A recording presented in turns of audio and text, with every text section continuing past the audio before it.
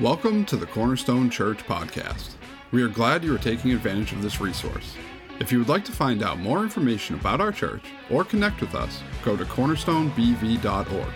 You can also check us out on our Facebook page at CornerstoneBV. We hope that the message today impacts your life and draws you closer in your walk with Christ. All right, amen. You can have a seat. How are we doing this morning? Doing good? It's good to be back with you. Missed last weekend. Didn't mean to miss, didn't want to miss, but I was sick, so really grateful for Darren stepping in the last minute and doing a great job.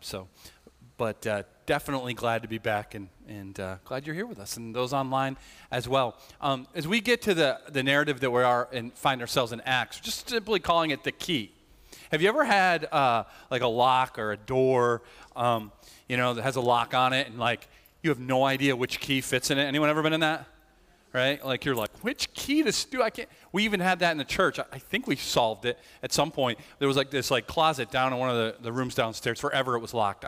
I'm like, maybe there's a pot of gold in there. I have no idea because no one has a key for that thing, right? Where is it? Or maybe you've had one of those nightmares, right, where you're running from a monster and you're trying. You got to get through some doors, right? And you're like, you got a zillion keys and you can't get through.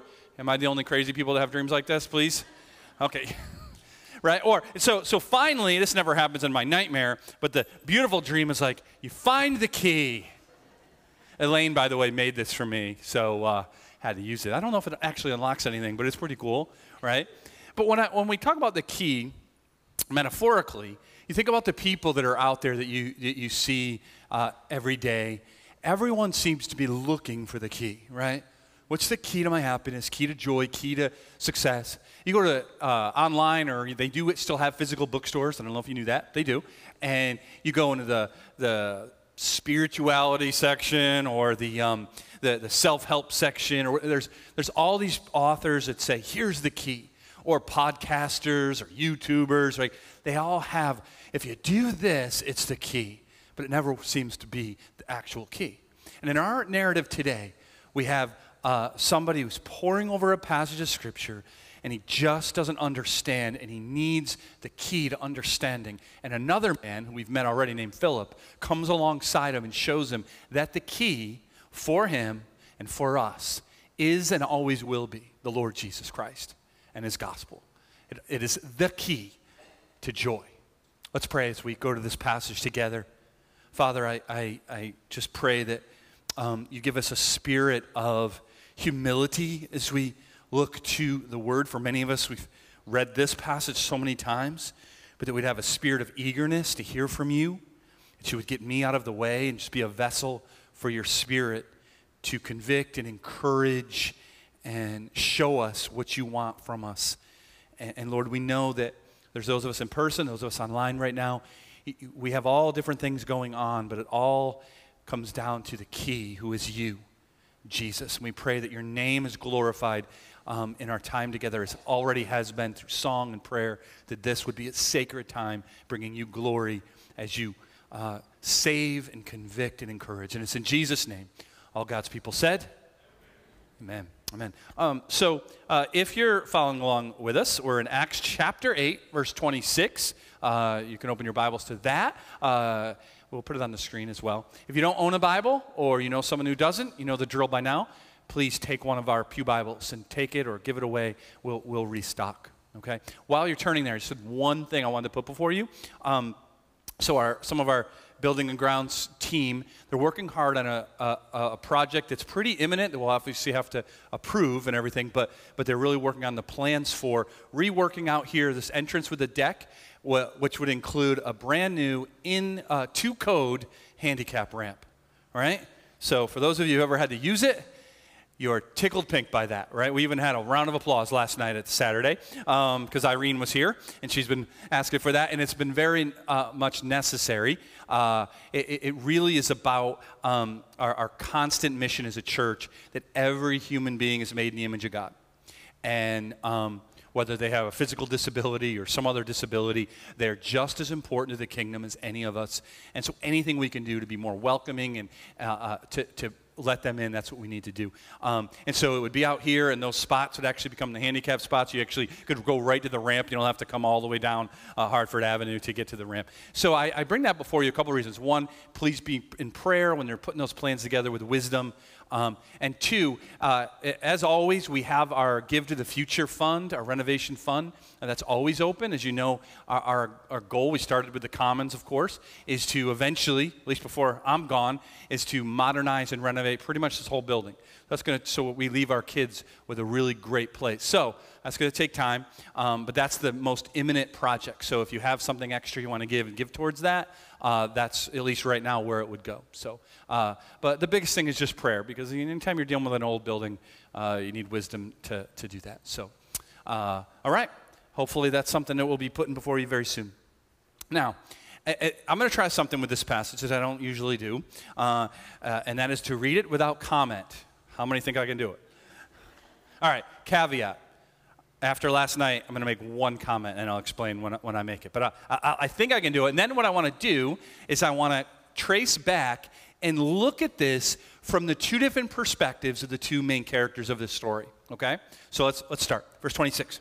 Now an angel of the Lord said to Philip, "Rise and go towards the south to the road that goes down from Jerusalem to Gaza. This is a desert place." And he rose and went. And there was an Ethiopian, a eunuch, a court official of Candace, queen of the Ethiopians, who was in charge of all her treasure.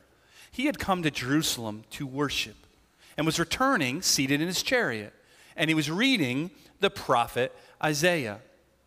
And the Spirit said to Philip, "Go over and join this chariot." So Philip ran to him and heard him reading Isaiah the prophet. And he asked, "Do you understand what you are reading?" Verse 31. And the eunuch said, How can I unless someone guides me? And he invited Philip to come up and sit with him. Now the passage of the scripture that he was reading was this: "Like a sheep he was led to the slaughter, and like a lamb before its shearer is silent, so he opens not his mouth. In his humiliation justice was denied him. Who can describe his generation? For his life is taken away from the earth." And the eunuch said to Philip, "About whom, I ask you, does the prophet say this? Is it about himself or about someone else?" And Philip opened his mouth and began with this scripture. He told him the good news about Jesus. And as they were going along the road, they came to some water. And the eunuch said, "See, here's some water. What prevents me from being baptized?" Now, here's my one comment. As you can see, that's verse 30. And the reason I'm doing this is last night when I got back to it and explained it, about 10 people grabbed their Bibles and started looking to make sure I wasn't crazy. All right? So I wanted to point it out. This is verse 36, and we didn't make a mistake. It's going to skip right to verse 38. No, verse 37. So we'll get to it, all right? All right, verse 38. And he commanded the chariot to stop, and they both went down into the water, and Philip the eunuch, and both of them, and he baptized him.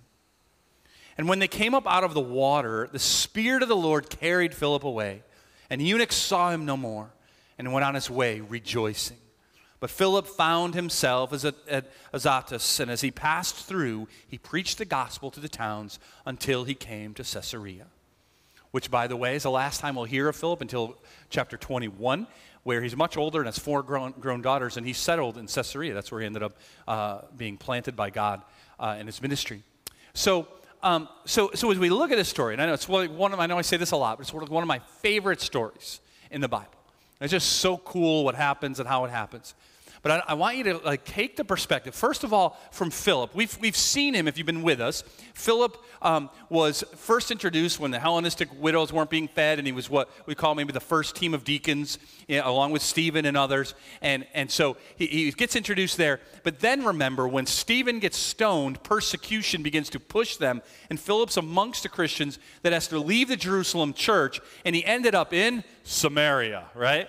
The hated enemies of the Jews. But if you remember, the whole mission that Jesus gave them was go to Jerusalem, Judea, Samaria, ends of the earth.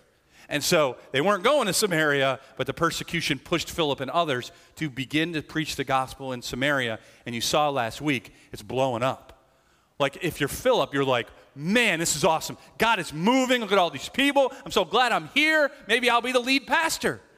Maybe I'll be the associate pastor for discipleship. Maybe I'll be one of the deacons. Hey, I have a lot of experience with that. I don't know, but I like being part of this, right? And then an angel comes and says, I want you to leave. Okay, am I going to go to some other big movement? Some other, huge? No, I want you to go to a desert road where nobody is. Okay. So you go, and then you get there, and you're just like, what? Am I in detention? Like, what in the world is this? But then you see this one chariot, and they wouldn't be going very fast, but it would definitely be someone very wealthy. It probably looked a little different because it was from a very different place and culture. And so you see it, now the Spirit of the Lord presses on you, right? Go, Philip, and run up to that chariot. Has God ever asked you to do anything uncomfortable? Yeah? Well, this is pretty uncomfortable, right? Think about it. The chariot's going, and Philip now has to he's kind of running, picture this, he's like kind of running alongside the chariot, right? And I mean, these people don't, like, you might think you're robbing him. He's got to have guards. He's a very rich guy, right? Like, who want me to take care of this guy, right? Imagine if you were just, near the airport or something and God pressed on you to go talk to that Uber driver and he starts taking off and you're like, right? He rolls down the window and he's got the Bible on tape. Do you understand what you're reading, right? Or what you're listening to? It would be uncomfortable and weird, but Philip, he does it. I don't know why God's having me do this, but he does it. And he hears him reading Isaiah 53, a passage about the suffering servant, right? And he asks him, do you understand what you're reading? So he sits up next to him and he begins to share with them the good news or the gospel of Jesus Christ. Begins to share with him that the key for this eunuch is Jesus. He's the suffering servant. He suffered for your sins and open and unlock all the scripture. So that's Philip. Now, imagine you're this Ethiopian eunuch. Who's he? He doesn't have a name, which is perfect, I think, because he could be any one of us. And it's really weird. So he's from this place called Ethiopia. It's not modern day Ethiopia. It would have been a little bit different. It was south of Egypt, right on the Nile. It was a pretty prominent, pretty wealthy place. But the Romans looked at this Ethiopia, they called it the edge of civilization. Like they were civilized, but after that, I don't know. And so it's interesting that though Paul will be the main messenger to the Gentiles with the gospel, that Philip is here talking to someone who's literally from the ends of the earth. And he's the first that gets to introduce someone like that to Jesus. So if you're the eunuch, what is he? So he lives in this place called Ethiopia, and he's very prominent and very wealthy. The Ethiopians, they had kings, and they were males, but they were considered almost deities. So they didn't do any work. I don't know what they did. Sounded like a good life. But the real mover and shaker, the real one in charge was the queen mother. Right? So they were really who was in charge. And so the queen, their names weren't Candace. That was a title given to them. He worked directly for her and was in charge of all of the finances. It's like the most important position in the kingdom, right? And so he's a eunuch, which, kids, you can ask your parents later what that is. But the best thing to understand, the most important thing I should say, is that eunuchs were considered in the Old Testament unclean, right? Unclean. You weren't able to worship. You had a separation from you and God. So this eunuch, somewhere, somehow, we're not told, is introduced to the God of Israel. He's like, I want to know this God. Not the gods of Ethiopia, not the idols of Ethiopia. I want to know this God. So much so that somewhere along the line he pays big money. You and I, we take for granted our Bibles. No. If you owned your own scroll of a book of the Bible, like you had money, right? So he even spent good money on this scroll in Isaiah. He went all the way to Jerusalem, probably one of the feasts, right, where pilgrims would come, just to worship this God, just to find this God, right? But here's the problem. First of all, he's a Gentile, not even a Samaritan. This guy's a Gentile. He's not part of the Jewish faith, so he's only allowed. And secondly, he's a eunuch. Right? So like throughout the scriptures as he's reading, it's like eunuchs, no, unclean, can't go to church. So whenever he went all that way, he got maybe into the court of the Gentiles, and that's it. Right? So now he's on his way home, and he's still seeking this God. But I don't know. I'm just like I put some stuff on Philip that maybe he doesn't deserve, is more my own kind of how I would think. This is how I would be thinking. I want to know this God, but does he actually want to know me? There's such a gap between me and this God. I can't worship him. I can't understand him. And I'm reading this scripture. What is he talking about? Many scholars think that he was reading Isaiah because he was a favorite prophet of eunuchs, because it's in Isaiah that is said that there will come a day where the eunuchs will be made clean and restored. And so eunuchs liked Isaiah, right? And so he's reading, but he gets to this Isaiah 53, and he's just, what? And he asks the question that most scholars asked, right? Is he talking about himself, that Isaiah himself was going to suffer, even though it was the people's sin, a lot like Jeremiah, or someone else, some other figure that's to come? And that was their big question and big debate. So he asked, he's like, what is the key to this passage? I'm frustrated. I want to know this God. I've gone all that way. I got this. Like, what, right? And when Philip asks him, do you understand what this means? He said, how can I? And I don't know about you, but I read kind of an undercurrent of, let someone just show me this God. Like, I can't get to him. There's just such a Grand Canyon of a gap between me and him, right? And so Philip, so as he's sitting there thinking like, I don't know if God, right? All of a sudden there's a voice. Hello? It's this dude running alongside my chariot. Could you imagine that? You're in your study, or you're wherever you like to read your Bible, and you're reading like Ezekiel or like Revelation, and you're like, what is this, right? And you're like, I don't understand this. And then there's a knock on the door, and I'm there. I'm like, hey, do you understand what you're reading? If it's Ezekiel, I won't be coming, just so you know, all right? But it would not be so like, oh, that's creepy. It's probably happened to you before. You're like, I just don't understand this, or I'm just really struggling with this. And then the sermon is on that, and you're like, oh, okay, right? And God shows this guy, I'm here. I'm with you. And he hears about Jesus. And Philip opened up all the scriptures and showed him that the key is Christ and the cross. And as a eunuch, he must have been, just like us, like, are you sure though? Like, don't I have to work that off? Don't I have to go to the temple? Don't I have to pay some money? I mean, I got money, right? Whatever those questions are. And Philip could say, just like we sang today, the cross is enough. The cross is enough. You're a eunuch, so what? You're a foreigner and not part of the family of Abraham, so what? The cross is enough. There's salvation and restoration, and in the name of Jesus, he's the key. And then he's like, I want to be baptized, right? I want to be baptized. And that verse 37 that we don't have in our Bibles, pretty much it's agreed among scholars over the years that that was added in the 2nd century probably. It's not a bad verse if you grab a King James at some point that still has it in there. It's actually good, but it's just not Luke's writing style. There's just so many reasons that I don't want to go into that it's not. But it really just says something along the lines of, can I be baptized? And Philip says, if you repent and believe that Jesus is the Son of God. It's like the scholar's like, or the scribe was like, we really need to clarify something here. Don't ever do that to the Bible, by the way, okay? God doesn't need our help, all right? And so, but it's probably a very early 2nd century confession of faith that people did before they got baptized. And so it was added. So it's been taken out because it's not genuine. You can be very confident in the scriptures. I know it's really cool out there to say it was written by a bunch of men and there's so many errors. No, any of the scribal errors we have found. And none of them take away from the message of Scripture. You can believe it unlike any other book or work from antiquity. The Bible has been poured over for generations. And so you'd have 37 out of there, and then he goes into the water. I want you to just imagine now, right? Like here's a eunuch. Like you might take baptism for granted, but this guy's not. Like there was this gap. Like I can't be with this God. I'm not even allowed into church, right? And now I come up out of the water, and I'm a child of God. I'm restored, I'm redeemed, I'm saved, there's purpose. I'm not a eunuch anymore. I'm not like to God, right? I'm still a eunuch, but not to God. I'm not forgotten about. I'm not on the outside, all because of Jesus. And so he just sings out with joy. And Philip is probably thinking, all right, what are we going to do next? And then it just says he's carried away by the Spirit. Anyone else want to know what that was like? I feel like it was a roller coaster ride, which is I'm really hoping that Spirit doesn't do that to me. But I don't know.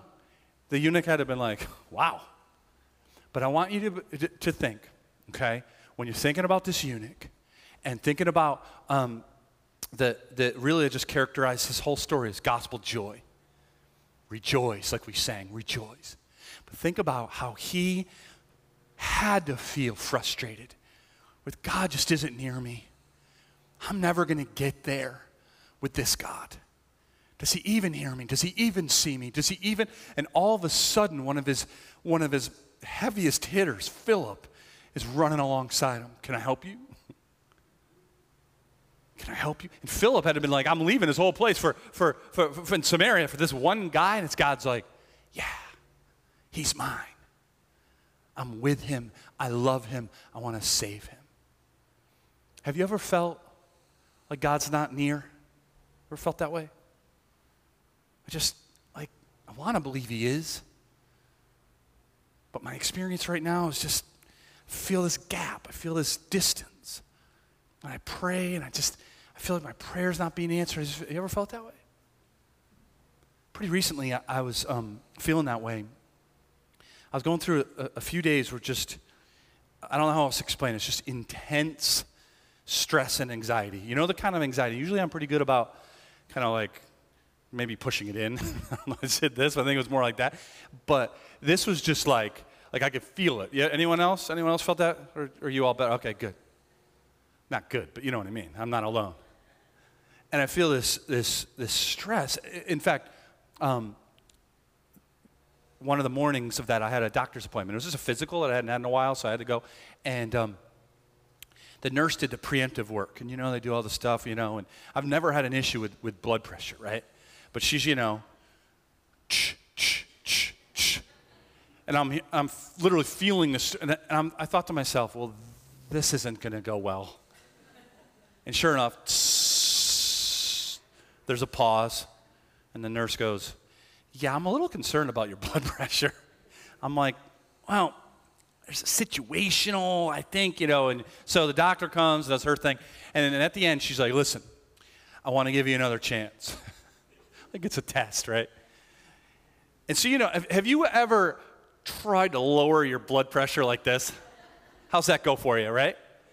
It went up even more, okay? And so the doctor's like, I'm like, listen, give me a month. My wife's a nurse, and we'll try to do our best, and I'll come back, and if it's really an issue still and not situational. So I come back to the church, and I had a lot of meetings that night, and I had to take a phone call that was really important. And there was a lot of interruptions, not that I don't love your interruptions, but I decided I have to escape from my office. And so I went downstairs. I don't know why I'm telling you this secret. You're going to find me now.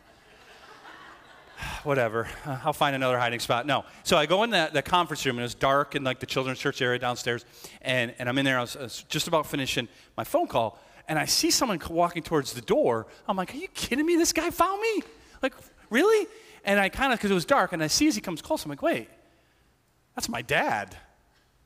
And if you don't know, my dad lives 2 hours away, all right? And I had no idea he was going to be around. And he comes, he's like, hey. So I wrapped up my phone call.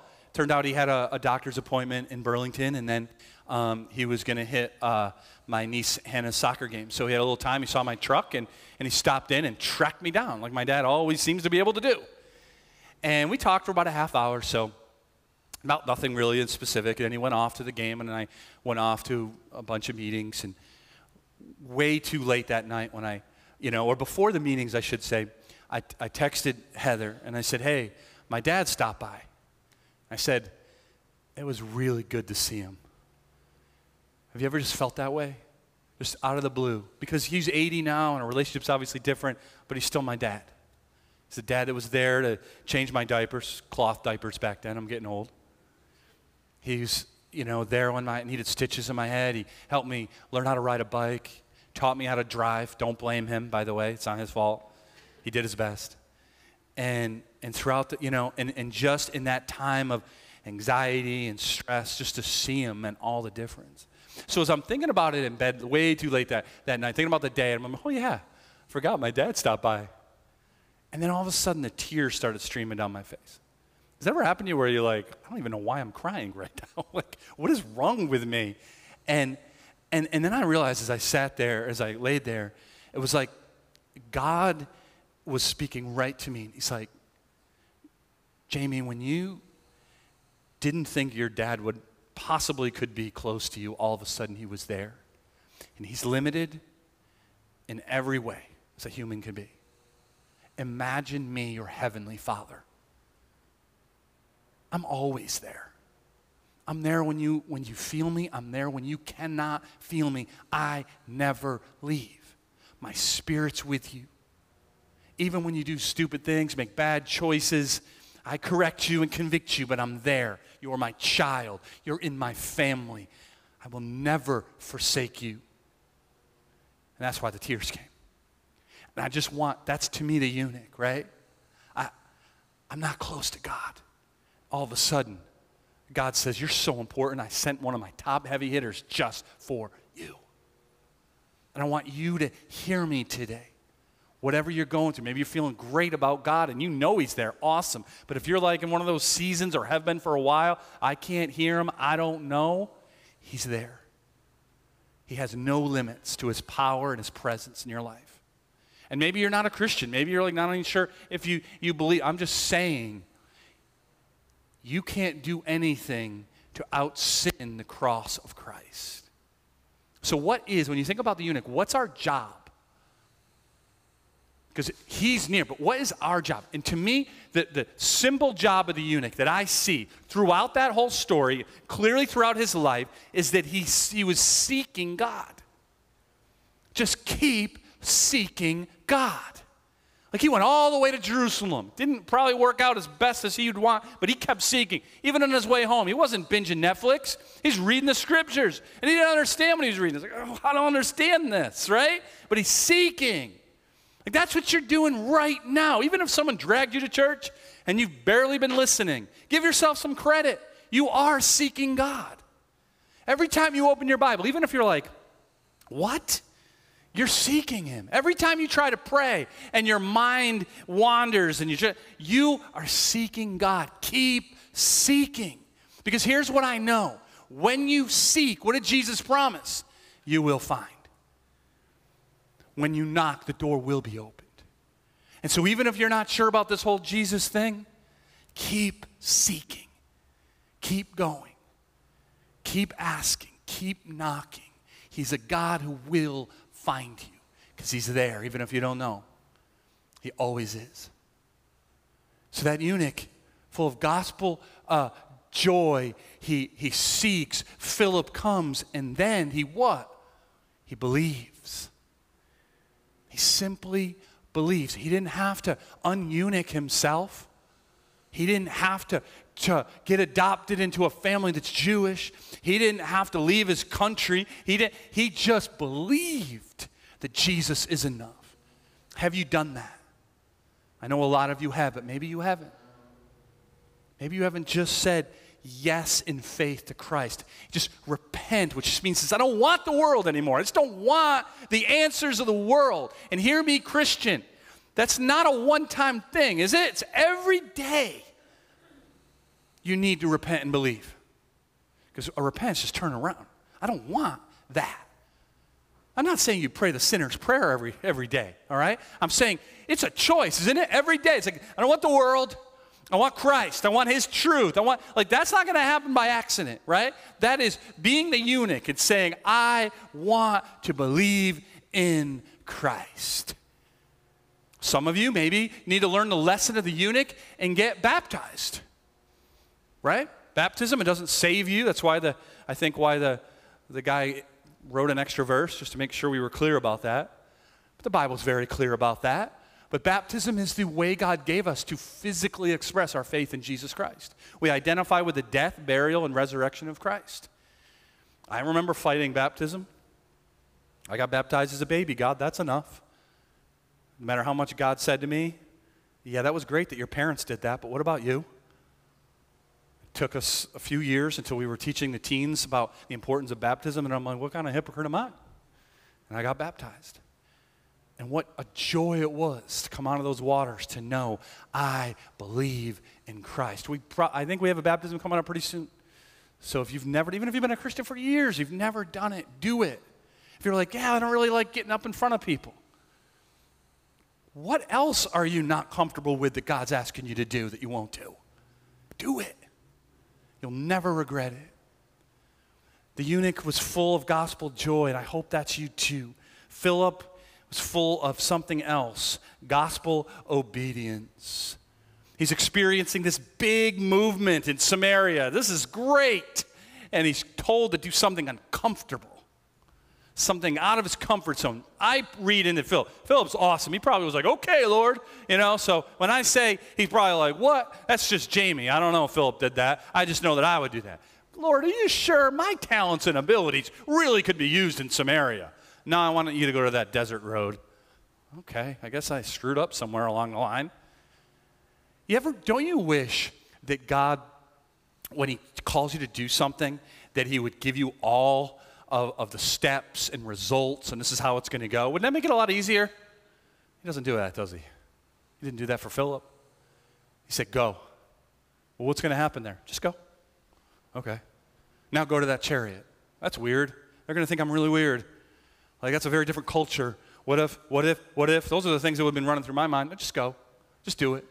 Right? And then you hear them reading the scriptures. You're like, wow, this is crazy. Right? And then next thing you know, you're in the gospel conversation. But it starts with one step, doesn't it? Where God calls you out of your comfort zone and to go. And you don't know how they're going to respond. You don't know. That grumpy neighbor, and you're like, I don't know, talk to him. Like, he's probably grumpy because he's lonely, needs someone to talk to. Maybe God calls you. I don't know if he's going to yell at me. Who knows? But he's pressing in on me to go. He's pressing in on me to go to that group or go to that ministry team or talk to that person who's sitting alone in church or whatever it is. Go. What is he calling you to do that's uncomfortable? I remember when I was a new Christian, newly married, and we were actually coming to this church, and Heather had asked me like 50 times to go to this new young adult, that was a long time ago, group, and all 50 times I said, nah, I don't really want to do that. And then the pastor's wife, it was Andrew Ford at the time, his wife Jill, she asked me, hey, you want to come to this young adult group we're doing? And I was like, sure. Heather's like, are you kidding me right now, really? I'm like, well, I couldn't say no to the pastor's wife. I mean, come on. So I went. It was very uncomfortable for me to do that, but I did.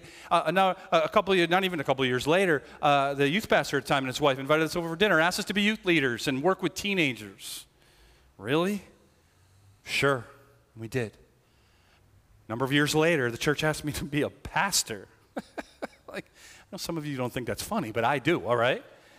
And ask anyone from my hometown. They're still like, what, like a real pastor or like one of those because it's always out of your comfort zone. And unless you think I'm bragging, I could give you, if we had the time, 100 or more different times where God clearly pressed in on me to do something and I didn't do it. Anybody with me there? Like you can tell, like the Spirit told you to go do that, and then by the next day you're like, I think that was just some bad pizza I ate. I don't think that was really. And hey, if that's you, because it's been me, it's okay. There's forgiveness. God didn't be like, what am I going to do now, right? Like he's got it. He's just inviting you in. You see, the question is not, is God calling you to go? The question is, will we go? What is he calling you to do? And so that's where I want us to close, right? We had the eunuch and Philip, and now just simply the question, what about you? I don't want you to leave here and be like, oh, that was a good sermon, and forget all about it and never have any change in your life. It's not worth it. I'd rather you only heard like one sentence and it brought change in your life. One of the things that pastors will say, the biggest challenge to preaching is to try to apply it to such a diverse crowd. And even if it was a really small church and everyone was over the age of 65, it'd still be diverse in their experiences and what's going on in their life. But look around, and this is just one of 3 different gatherings of hundreds of people, from kids to, you know what I'm talking about, right? And everywhere in between, right? We have a 10-year-old in the room. We got my brother Bob Taylor over here, who's 95 last week. You think they got the same things going on in their life? Maybe, but probably different. So I can't, even though I would love to do it, and you would not want to do this, but I could sit with each one of you. So let's talk about your life and where we're going to apply this. You'd be like, please, God, don't do that, right? But your job is to meet me there, okay? Is to hear this and say, okay, what is God asking me to do? Maybe it's to believe for the first time in Jesus Christ. That's the biggest and best.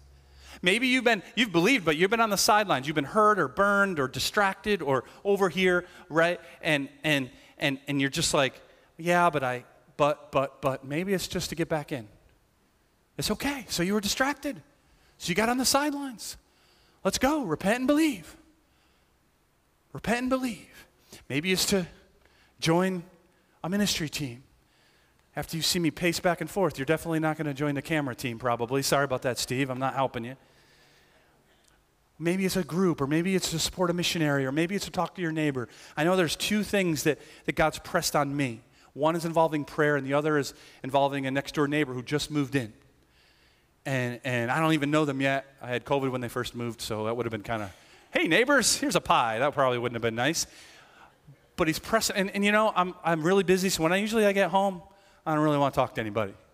But God's pressed in. That's a new neighbor. That's an opportunity. That's something, right? So now I got to figure out what to do about that. So I don't know what yours is. I would love to know. Let me know after, or let me know.